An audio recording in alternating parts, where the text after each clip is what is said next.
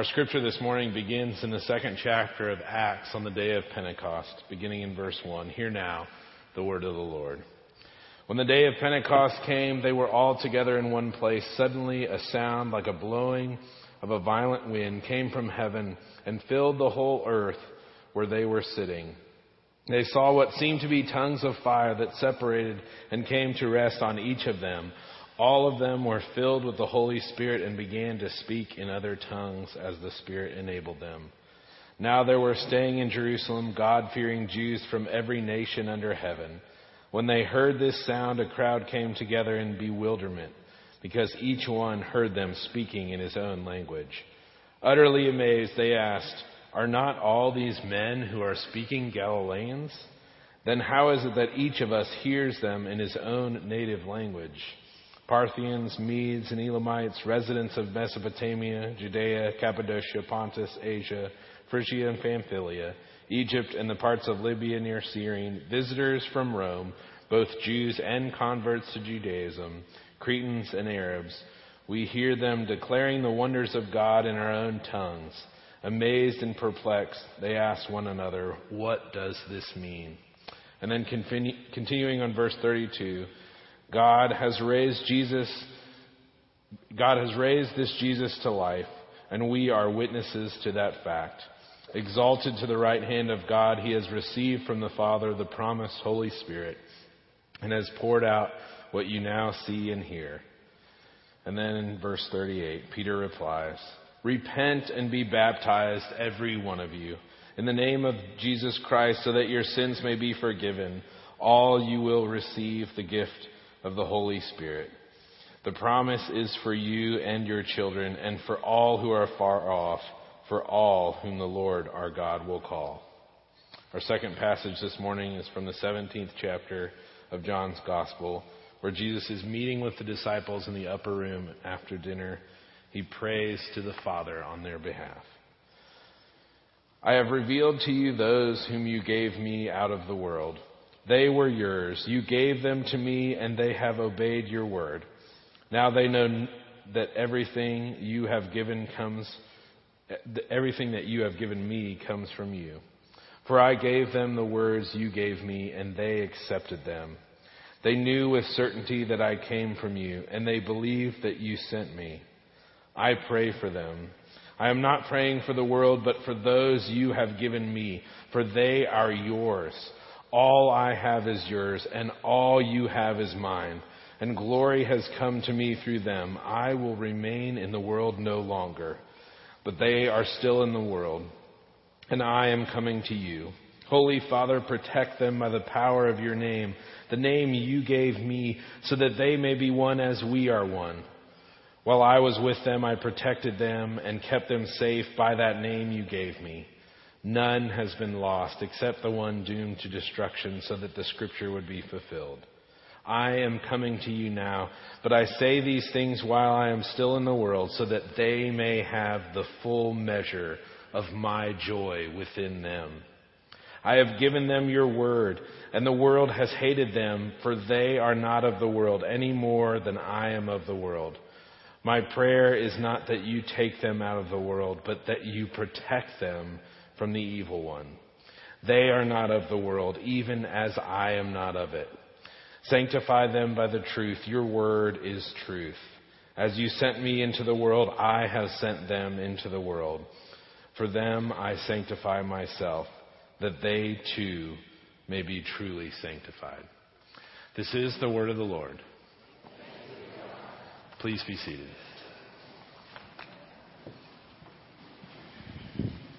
It moved. I'll go up here. No, it's okay. Just Matt suggested I preach from down there this morning, but it moved.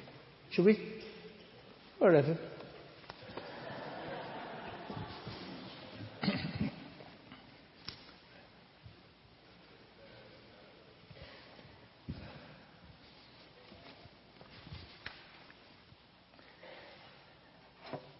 You know, one of the things we're also going to enjoy this week is, I'll come further back because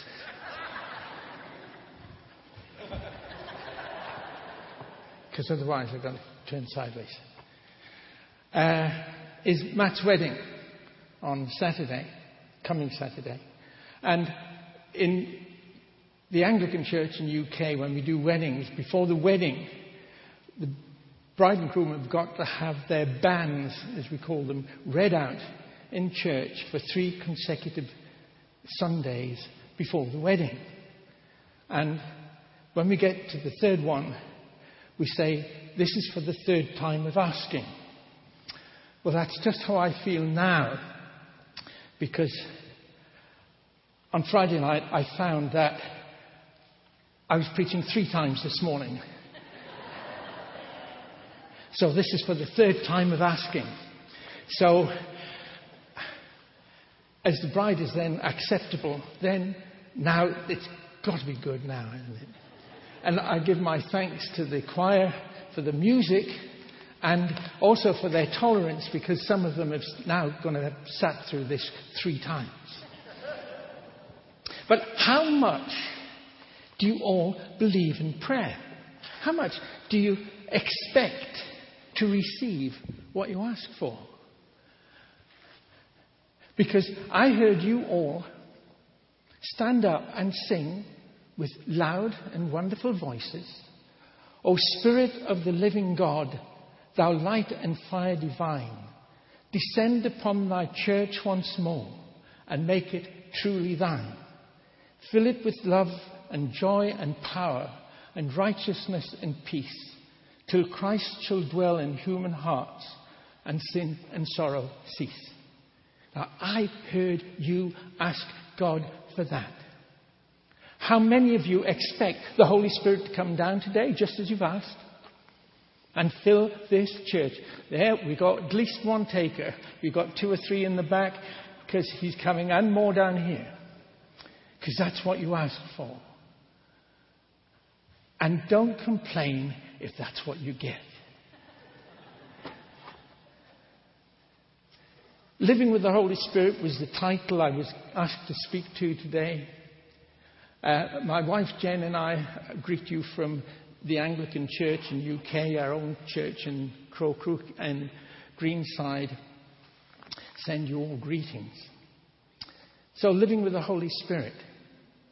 Living on Father's mission is impossible without the presence and power of the Holy Spirit, is the theme which I was given for this series of addresses that you're working through here in Alamo Heights. I didn't make it up.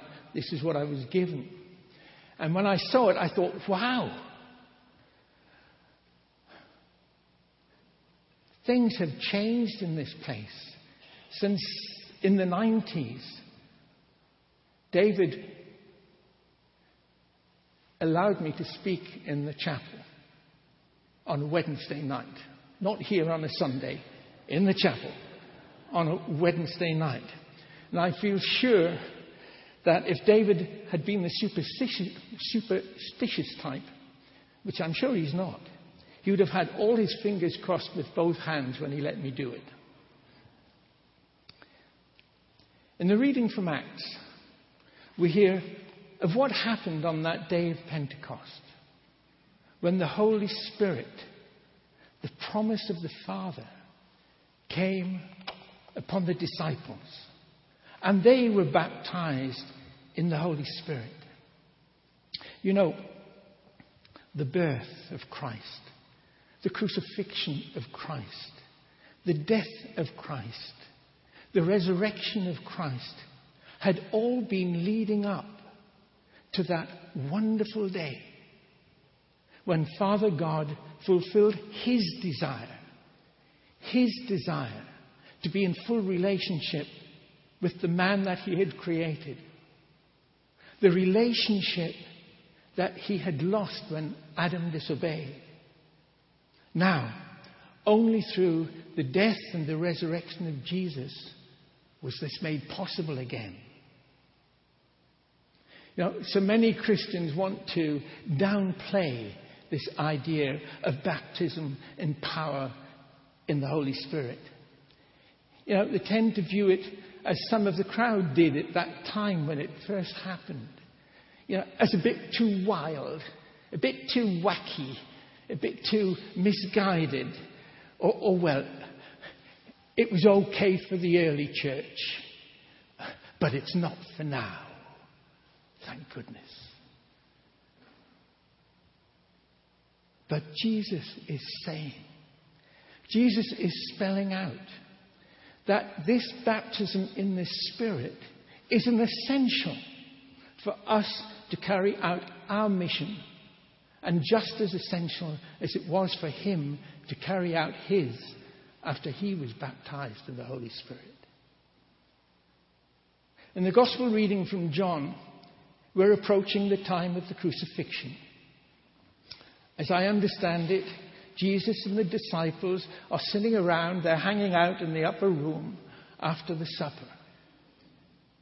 And he's filling in all the last-minute instructions before he goes out to be arrested and sent to the cross. Jesus is rounding off his teaching and preparing them for what they have to do once he is gone. He's spelling out what his mission was and what their mission will be, and what they will need to be able to accomplish this mission. So in many respects, this chapter is basically his preparation for us, preparing us, you, me, for what our life's mission is. So how best to complete that preparation other than by prayer? In the first few verses of the chapter, Jesus prays for himself. Now from verse 6 comes his prayer for the disciples. Remember that Jesus is the God of the now. So his prayers for his disciples then are his prayers for his disciples now, for us. And this may have taken place 2,000 years ago, but his words and prayers are as relevant to our lives now as they were then. They were his disciples then. We are his disciples now. And just as Jesus did not seem to pick anybody special in any way to be his disciples then, I think if you take a look around the church this morning, you'll see that criteria still holds good. That was a joke, but leave it. As I was reading verse 6, it struck me more forcibly than ever. In fact, in a way I'd never realized before, that the life of Christ, as written in the Bible, is not so much about Jesus and who Jesus is, but about Father God and who Father God is. Jesus, as it says, Jesus revealing God to the world.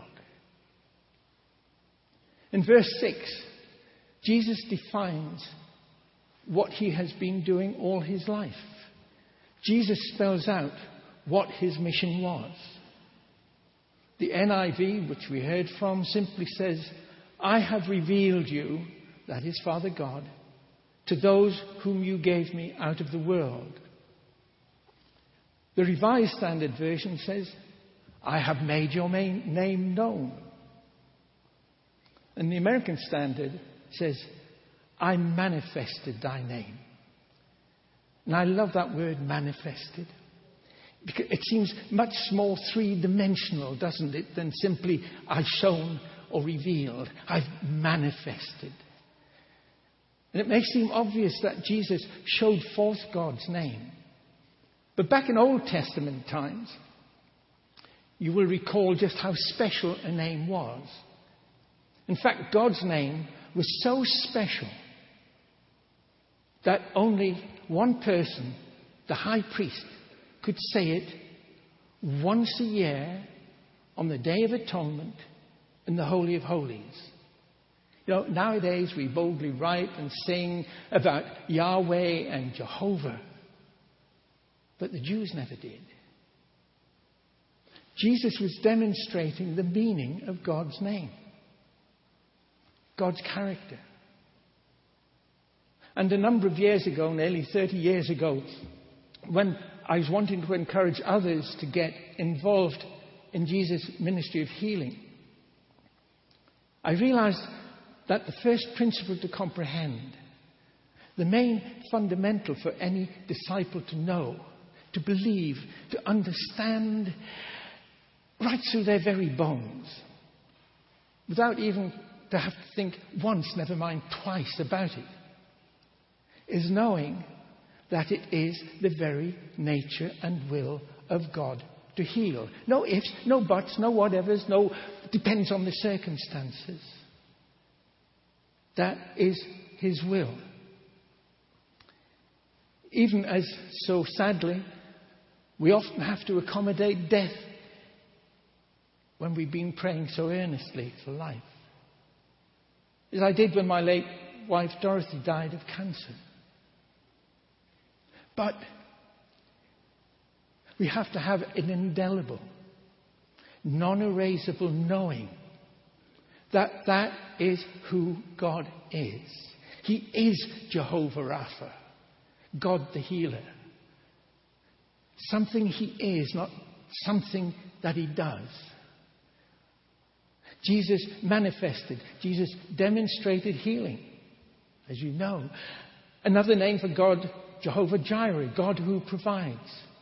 So Jesus demonstrated provision, feeding the odd 5,000 or 7,000 and so on. In reading this simple statement of Jesus, I have revealed you, manifested you to those who gave me out of the world, I realized more vividly that Jesus had been demonstrating to us who and what like Father is, right through his very being. Because Jesus didn't just want us to know about Father. He wants us to know Father. Jesus keeps telling us that he and the Father are one. But somehow we keep thinking of Jesus and Father as being quite different. Yet even in these few verses, Jesus keeps spelling out the samenesses. He never describes differences. I invented the word samenesses because similarities doesn't have that same oneness of meaning. Jesus and Father God are not similar. They have the same oneness. They're of one cloth. Verse 8, the words that you gave me, I have given to them. Jesus only said what he heard Father say. Jesus only did what he saw Father do. Yet, come on now, just stop and think. How many of us see Jesus and Father as very different? We have a picture in our mind of an old, gnarled man, old billowy grey hair sitting on a cloud, and of a young man with a trimmed beard wearing sandals. And yet Jesus is saying, if you've seen me, you've seen the Father.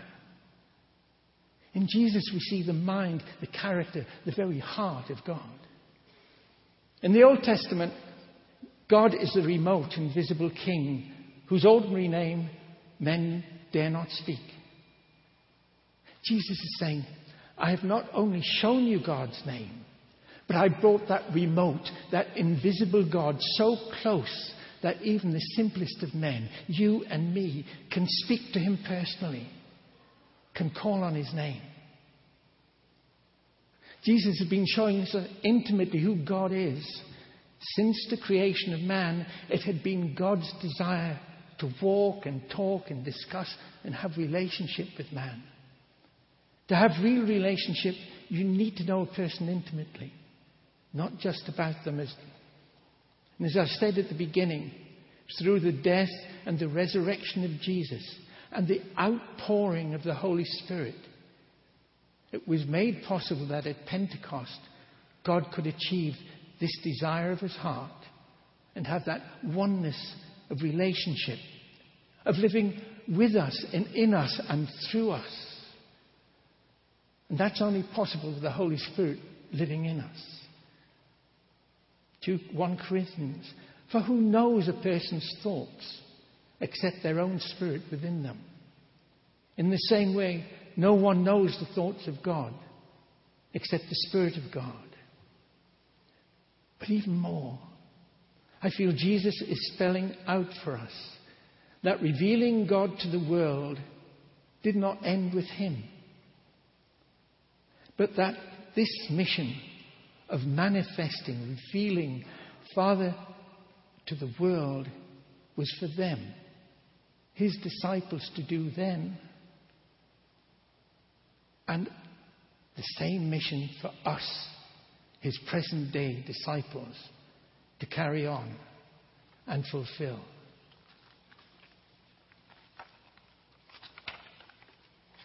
As one of my heroes, my American heroes, one of God's general, Bill Branham, said, the gospel must be preached in this city and that city, and to all the world for a witness. Then the Lord shall come. He went on to say, not theology must be preached, but the powers and the demonstration of the Holy Ghost must be preached in all the world for a witness. Alison Morgan of Resource in UK reminded me that words are the carriers of meaning. Words are the clothes that thoughts wear. Some of us get very hung up, very uptight and narrow-minded about what we call preaching the word, being well-grounded in the word. But we've got to bear in mind that the Bible is spirituality in print. That logos not only means word, but also reason. The Bible is the thoughts of God. And the Bible is not the meal and the end in itself. It's simply the menu to all that is available in God through Christ Jesus, through us. Then only through the power and the work of the Holy Spirit through us. How do we do it? How do we manifest and demonstrate God to the world? What did Jesus do? What did he tell the disciples to do? Go, proclaim the kingdom, and heal the sick. And for disciples through all of this, read you and me, yourself, us. Jesus doesn't pray for the world, but he prays for you. Because you're going to have to stay in the world. We are going to have to do the ministering and the preaching and the proclaiming of the kingdom now. Demonstrating the powers of Father God through his Holy Spirit. And it's not just in churches and prayer groups. This has got to be out in the world.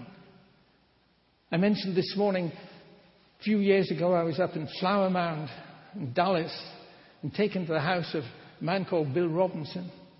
And Bill was sitting in a chair. He was having to be fed. He'd been an athletics coach. And he told me, he said, the doctors tell me my bones, my spine, is so soft you can dish it out with a spoon. And I thought, oh. Whoa, I just have to pray then. So he spoke to his bones and told his bones to get healthy, for the marrow and the bones to get right and sick and proper and get rid of that sickness. And then I ran. Got out of there as quickly as I could. A few weeks later, I got an email from his wife to say that Bill was now in physio.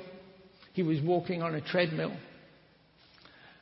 And so the emails went on, so that when I went back to Flower Mound to do a conference, do a course for them on strongholds, in the fall of that same year, Bill walked in without crutches, without anything, and sat down through that whole conference.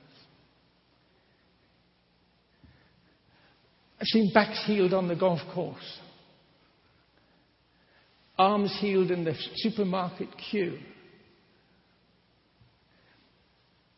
Air hostess headache healed in the aeroplane.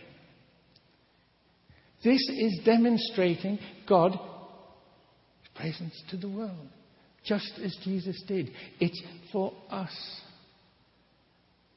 Jesus is putting his trust in us. Jesus believes in you. Jesus believes that you can do it. You can make the difference. And he says that he has set you apart to do his work.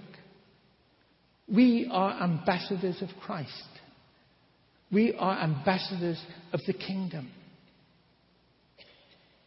As I say in my book, The Anointing to Heal, the Holy Spirit is the window into heaven. And we stand at the bottom of a funnel to that open kingdom. And when we're standing with somebody, the kingdom is open for all that is in the kingdom to be present in the now. For Jesus to pour out his love, his healing, all that he won for us on the cross, into the present, the kingdom now. Other writers put it in different ways. In this chapter, Jesus spells it out. You are in the world, but you're not of the world. He has set you apart. You're not like other men. You have been equipped. You have been consecrated for this special task. You have been sanctified, made holy. Just as Moses consecrated the sons of Aaron to be priests, set apart for a special office, so are you. Can you start to get your minds around this? To absorb it and comprehend it? Because I'm not making it up. It's all here in what Jesus is saying in these few verses that you heard Matt read, and you can open your own Bible and read it yourself. Jesus is praying to Father God, saying, Father, sanctify them in truth. Sanctify them in the Word. He says, just as you sent me into the world, I have sent them. And it resonates with my favourite verse in Ephesians 4:17. Just as Jesus is, so are we in the world now. Just as Jesus is, so are you. Jesus is saying that we don't have to go hither and hither looking for big names and other names, searching for this one or that one who seems to have the truth or the power or the authority to pass it on to us, to impart to us. Jesus is saying, I am here. Just as the Father gave it to me, I'm giving it to you. I'm imparting it to you. Wherever, whenever. It doesn't have to wait until Pentecost Sunday. Because every day can be Pentecost. He's saying, receive it. Rise up in power now and go and use it to glorify me. Manifest God in his kingdom now to the world in the power of my Spirit. That's our mission, to reveal God to the world. By getting up each morning and saying, Father, how do you want to manifest yourself through me today? 1 Thessalonians. For our gospel did not come to you in word, but also in power and the Holy Spirit. Now, somebody was telling me that it was 9 years since I was last here.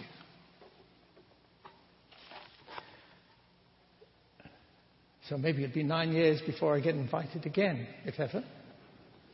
So I thought, right, I'm 80 in about 6 months' time. So I'll probably be about 90 when you call me back.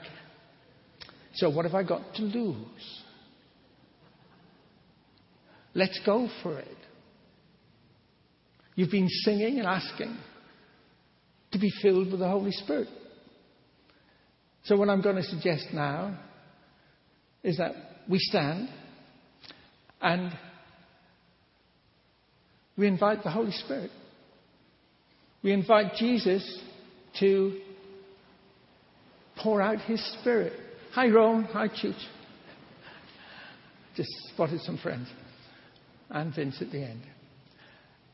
We're going to invite Jesus to baptize us, empower us in His Holy Spirit, sanctifying us in that truth so that we can go out and demonstrate, reveal who Father is to the world. Well, I didn't even have to ask you to stand. Thank you. You got there before me. Now, I'm going to be saying a prayer, and, never sing what you're not going to be asking for. Never pray for something that you don't want to have, or what you know you're asking. So I'm going to pray something like this. Father God, I thank you for sending Jesus into the world so that through His death and resurrection we might have eternal life. And I thank you, Lord Jesus, that you rose again from the dead and descended into heaven and sit on the right hand of the Father so that you could pour out the promise of the Father, the gift of the Spirit, on your people. We are your people.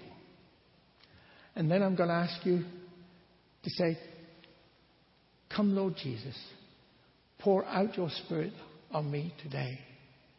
Baptize me, fill me, empower me. That's what we're going to do, so I'm going to do it now. Father, Lord, I thank you for sending Lord Jesus, that through the blood He shed on the cross we might be washed clean. And by asking you, Lord Jesus, into our lives, we might have eternal life. And we thank you, Lord Jesus, that you rose again from the dead and ascended into heaven. And you sit on the right hand of the Father so that you can pour out the promise of the Father, the gift of the Holy Spirit, upon your church today and baptize us in your Spirit. So I invite you all to say, Father God, we thank you for Lord Jesus. And we ask you, Lord Jesus, to pour out on us now the promise of the Father, the gift of the Holy Spirit, and baptize us, clothe us, empower us in your Holy Spirit. And I'm just going to ask the Holy Spirit to come now. You just stand and receive. Just stand and receive. And if somebody falls, as they did once or twice this morning, don't worry. They're not having a stroke. It's the Holy Spirit. And after the service, I'll be here to pray with anybody individually. So come, Holy Spirit. Come and fill. Just come.